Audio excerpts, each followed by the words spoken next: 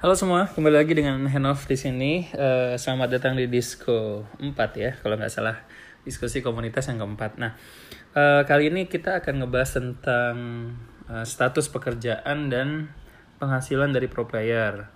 Nah, tapi harus digarisbawahi dulu, yang akan kita bahas itu bukan gajinya berapa sih pro player gitu. Terus kira-kira gue bisa dapat berapa sih kalau misalnya jadi pro player, bukan itu. Tapi dari sekian banyak orang yang main AoV, mungkin beberapa bertanya-tanya sebenarnya pro player itu dapat penghasilannya dari mana gitu ya. Itu pasti ada pertanyaan seperti itu. Kira-kira berapa besar, habis itu kira-kira pekerjaan yang menjanjikan atau enggak. Nah, seputar itu pasti ada yang bertanya, tapi ada yang lupa mempertanyakan tentang sebenarnya pro player itu pekerjaan jenis apa. Dia setara sama pekerjaan apa sih? Misal ya, kalau apakah dia sama atlet olahragawan yang offline? Misalnya sama nggak sama atlet sepak bola? Atau dia sama nggak sama pengacara biar kayak Hotman Paris? Atau dia sama nggak sama karyawan swasta? Sama nggak? Nah, itu banyak yang masih belum paham. Padahal kalau kita memahami dia masuk di kategori mana, maka kita akan proporsional dalam memandang pro player. Itu yang pertama. Kedua, kalau kita pengen masuk ke sana, kita jadi bisa bisa memprediksi seperti apa pengorbanan dan perjuangan yang akan kita berikan kalau kita jadi pro player. Yang ketiga, kita jadi bisa membaca potensi penghasilannya bisa berapa. Kira-kira potensi penghasilan bisa berapa. Dan kalau misalnya teman-teman udah masuk ke dunia semi pro atau pro dan sudah mendapatkan gaji dari sana, terus bertanya, kok gaji saya tidak sebesar itu, atau loh gaji saya kok lebih besar dari itu. Nah, itu kenapa bisa kayak gitu, itu nanti kita bisa bahas juga. Nah, pertama-tama sebelum kita membahas semua itu, teman-teman lihat dulu gambar yang tak kirim. Jadi gambar yang tak kirim itu namanya cash flow quadrant. Itu namanya cash flow quadrant. Cash flow quadrant itu artinya kuadran bagaimana seseorang mendapatkan cash flow. Cash flow itu artinya aliran keuangan teman-teman. Bagaimana bagi teman-teman yang udah kerja juga bisa dilihat sebenarnya pekerjaan teman-teman masuk kemana. Di situ ada 4 kuadran. Ada E, ada SE, ada B, ada I, ya kan? E itu artinya employee, karyawan, bekerja, employee. Yang bawah itu self-employee artinya karyawan mandiri, atau nanti tak jelasin deh self-employed itu seperti apa. Nanti habis itu B itu business, I itu investor. Nah, di dunia ini cara orang cari uang itu ya terbagi setidaknya jadi 4 ini. Cara orang cari uang. Nah, cuman kita bikin garis di tengah, kita potong gambarnya sama rata. Yang sebelah kiri itu ada employee dan self-employee, yang sebelah kanan ada bisnis dan investor. Nah, cara cari uang itu kebagi jadi 2. Seperti kuadran kiri dan kuadran kanan. Orang-orang di kuadran kiri, employee dan self-employee, itu mencari uang dengan cara dia bekerja, membarterkan waktu yang dia miliki untuk mendapatkan uang. Jadi dia kerja, barter waktu, dapat uang. Kemarin ada anak-anak komunitas di Vindex komunitas yang bilang, waduh, aneh susah nih Gan buat latihan, karena aneh kerja dari jam 8 pagi sampai jam 9 malam. Nah, pekerjaan yang dari jam 8 pagi sampai jam 9 malam itu adalah skema di mana yang bersangkutan bekerja menukarkan waktu dia dari jam 8 pagi sampai jam 9 malam untuk mendapatkan uang. Nah, ini berarti teman kita ini ada di kuadran kiri. Nah, kalau di kuadran kanan itu bisnis dan investor, itu dia bekerja menukarkan waktunya tidak serta-merta untuk langsung dapat uang.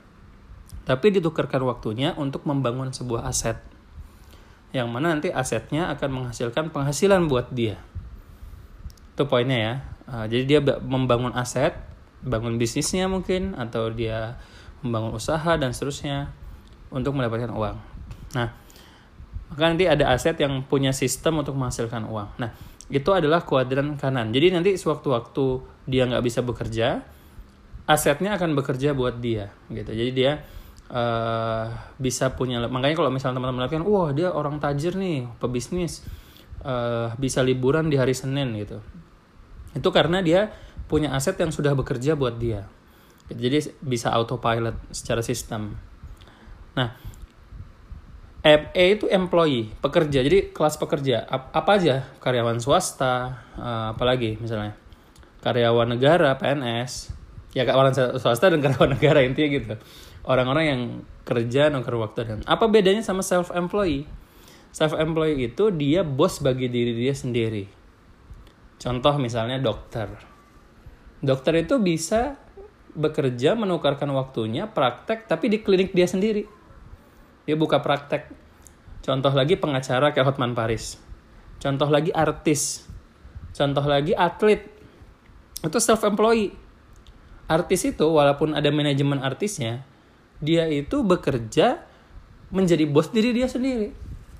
Gitu. Jadi penghasilannya itu tidak dipatok sama manajemen artis, tapi dari seberapa banyak job yang dia dapat dan ikhtiarkan, segitulah dia dapat gitu. Nah itu self-employee. Makanya biasanya self-employee ini kadang-kadang suka ketuker sama bisnis. Dikiranya dia kayak misalnya pedagang warung besar, pedagang rumah makan besar. Yang mana kuncinya ya bedanya self-employee sama bisnis adalah kalau self-employee ini dia berhenti kerja dia nggak dapat duit. Kalau bisnis dia berhenti kerja dia masih tetap dapat duit. Kayak gitu. Nah kayak pedagang warung, apakah dia pebisnis? Belum tentu. Pedagang cireng pinggir jalan, gorengan, itu self-employed itu. Bukan mengkaryawankan dirinya sendiri. Jadi dia bos atas dirinya sendiri. Nah, kalau bisnis itu orang yang membangun sistem.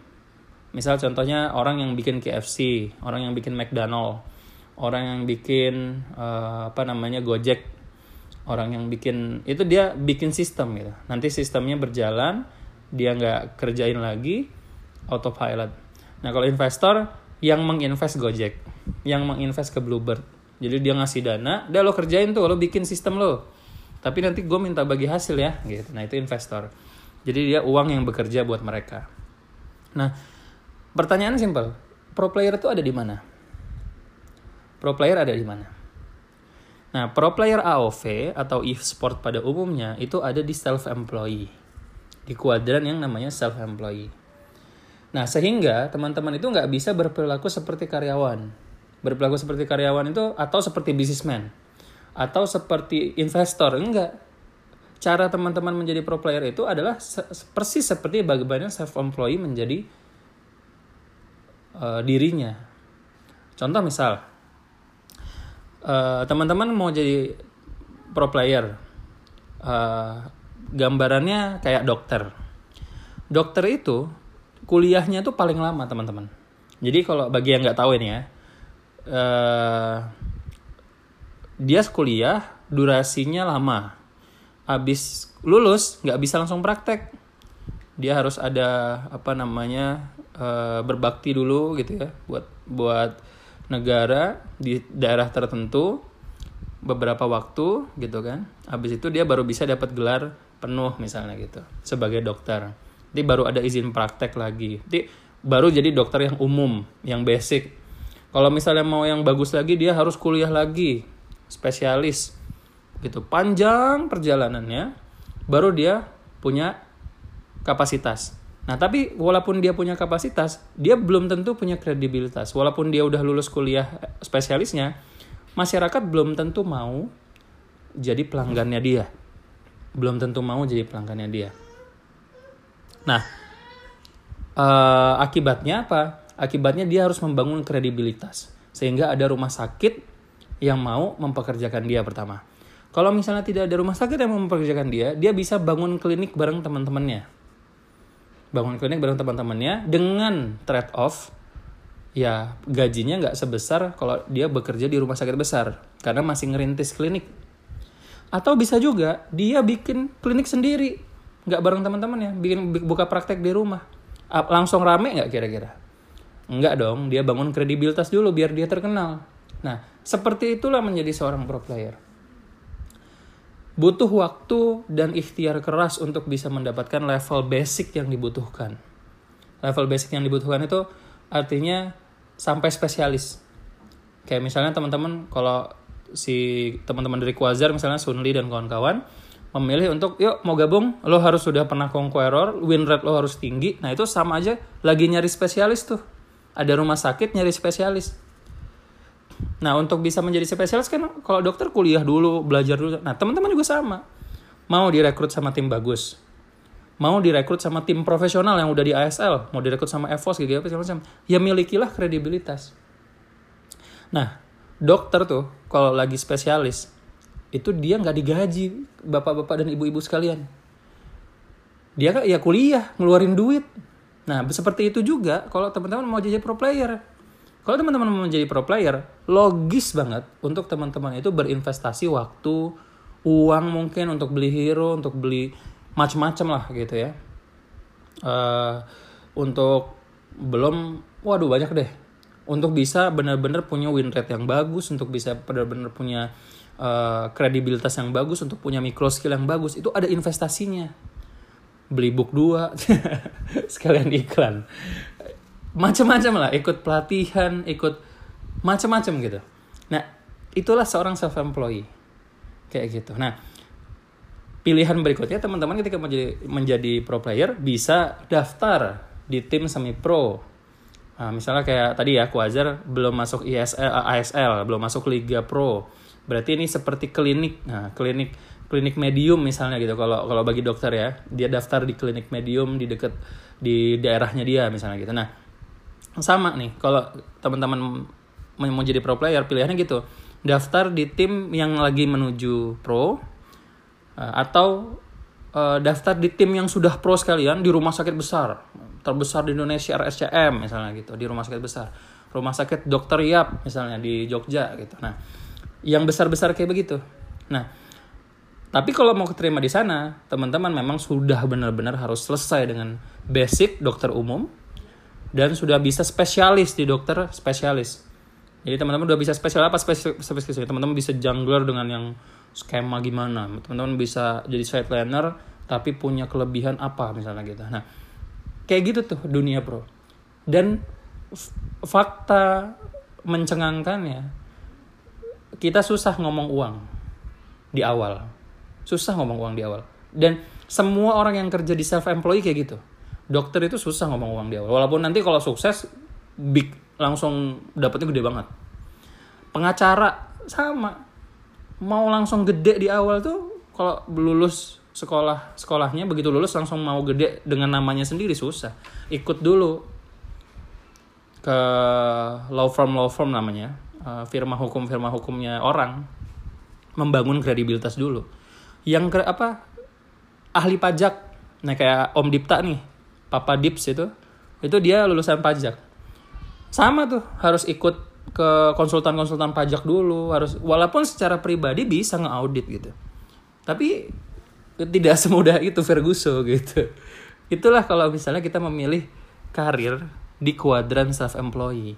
Termasuk pedagang kayak Avero misalnya. Sempat kena kasus sudah merasa benar dan kawan-kawannya. Itulah kesulitan membangun sebuah kredibilitas dagang gitu kan. Walaupun dia membangun bisnis ya, dia mau coba bangun sistem, tapi pas awal-awal sebelum sistem itu jadi, dia self-employed, dia dagang. Nah, emang seperti itu perjuangannya untuk menjadi pro player. Ada banyak air mata yang akan dikorbankan, ada banyak uang yang akan dikorbankan, ada banyak waktu yang akan dikorbankan, yang memang capek. Tapi kalau sukses, itu semua terbayar. Itu semua terbayar insya Allah.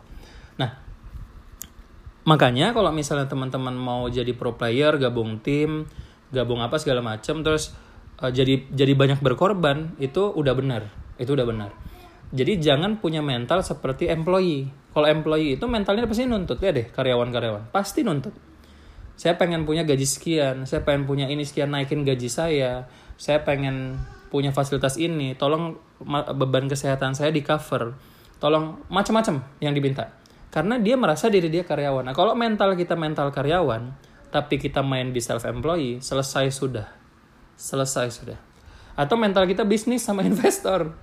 udah deh gue nggak mau latihan deh, tapi gue bayar aja ya, gue traktir makan sini, yuk kita latihannya di rumah gue tajir, gue punya wifi. Mental investor. Tapi dia sendiri cupu gitu, nggak mau, tapi tetap mau di tim gitu, nggak bisa gitu. Atau bisnis, dia bikin sistem, jadi bukannya dia latihan, mungkin ya itu lebih kayak Vindex Academy gitu. Vindex Academy itu dia mau bangun sistem untuk bisa bikin tim yang kuat, plus develop community, membangun komunitas gitu. Bisa membangun komunitas bareng-bareng segala macam, dia bikin sistemnya gitu. Nah itu sebenarnya paradigmanya udah masuk ke bisnis, cuman karena masih tahap early, sama, tidak ada penghasilan, semua dilakukan dengan uang pribadi, ikhtiar pribadi, waktu pribadi, dan seterusnya, kayak gitu kawan-kawan. Nah jadi ketika teman-teman mau jadi pro player, teman-teman harus tahu bahwa ada pengorbanan yang harus dibayar. Itu yang pertama. Yang kedua, pengorbanan yang untuk dibayar itu worth it atau tidak, layak atau enggak sih dikejar. Ya tergantung teman-teman punya mimpi nggak di dunia ini. Kalau teman-teman punya mimpi di dunia e-sport, waduh banget ya, wadidaw, itu benar-benar worth banget kawan-kawan. Itu benar-benar worth banget untuk dikejar. Apalagi AOV ya, AOV itu punya masa depan yang cerah kalau teman-teman geluti, karena punya ekosistem yang sudah dewasa, mature. Ekosistemnya sudah matang secara nasional maupun global. Bahkan kita punya yang regional, bahkan kita punya komunitasnya ada, kompetisi profesional di dalam negara ada, kompetisi internasional ada, bahkan ISL ngelirik.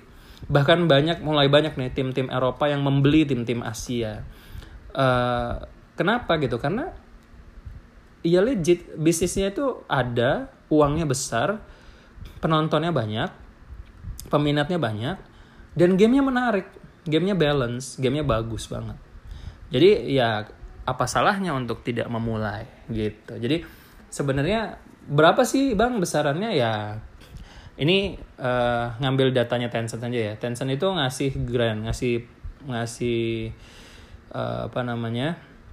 pendanaan buat Indonesia tahun lalu kalau nggak salah itu 7,3 miliar kalau nggak salah, 7,3 miliaran untuk tim-tim ASL, pemain dan pelatih. Nah saya nggak tahu itu dibaginya kayak gimana, saya nggak tahu mereka dapat berapa. Makanya tadi saya bilang di awal, saya nggak akan bahas mereka dapat berapa di Indonesia, tapi coba deh searching di luar negeri itu pelaku e-sport tuh dia punya penghasilan berapa per tahun. Itu mencengangkan sekali. Tapi memang untuk bisa mendapatkan segitu kita harus kerja keras. Ya bang itu kan di luar negeri, gimana dengan di Indonesia yang ekosistemnya belum matang? Ya makanya ada kita. Makanya kita bikin matang tuh ekosistem biar kita bisa bersaing di level internasional, biar kita juga bisa menang di level internasional, biar ekosistem ini hidup, biar teman-teman nih yang mau ngejar pro bisa dapat makan, dan seterusnya. Vindex Academy bisa bikin banyak kompetisi yang ada hadiah uangnya yang bisa buat teman-teman modal ngejar pro player misalnya gitu, didoain gitu minimal. Tapi kalau bisa berpartisipasi aktif menjadi pelaku yang ikut menghidupkan ekosistem tuh bagus. Itulah kenapa kita semua ikhtiar. Gitu teman-teman ya, mudah-mudahan bisa dipahami bahwa yang namanya pro player itu self-employed, dan karena itu self-employed, teman-teman akan punya jalan panjang pengorbanan sebelum sukses. Jadi nggak usah bohong-bohong lah gitu, nggak usah wah enak jadi pro player bisa gini main game terus tiap hari bla bla bla. Jangan lihat enaknya dulu, tapi lihat ini akan ada pengorbanan, dan itu logis dan wajar. Tapi kalau benar-benar sukses emang enak dan asik dunianya, enak dan asik. Nah paling gitu teman-teman, tetap semangat, mudah-mudahan bermanfaat disko kali ini. Saya akhiri. Assalamualaikum warahmatullahi wabarakatuh. Semangat pagi.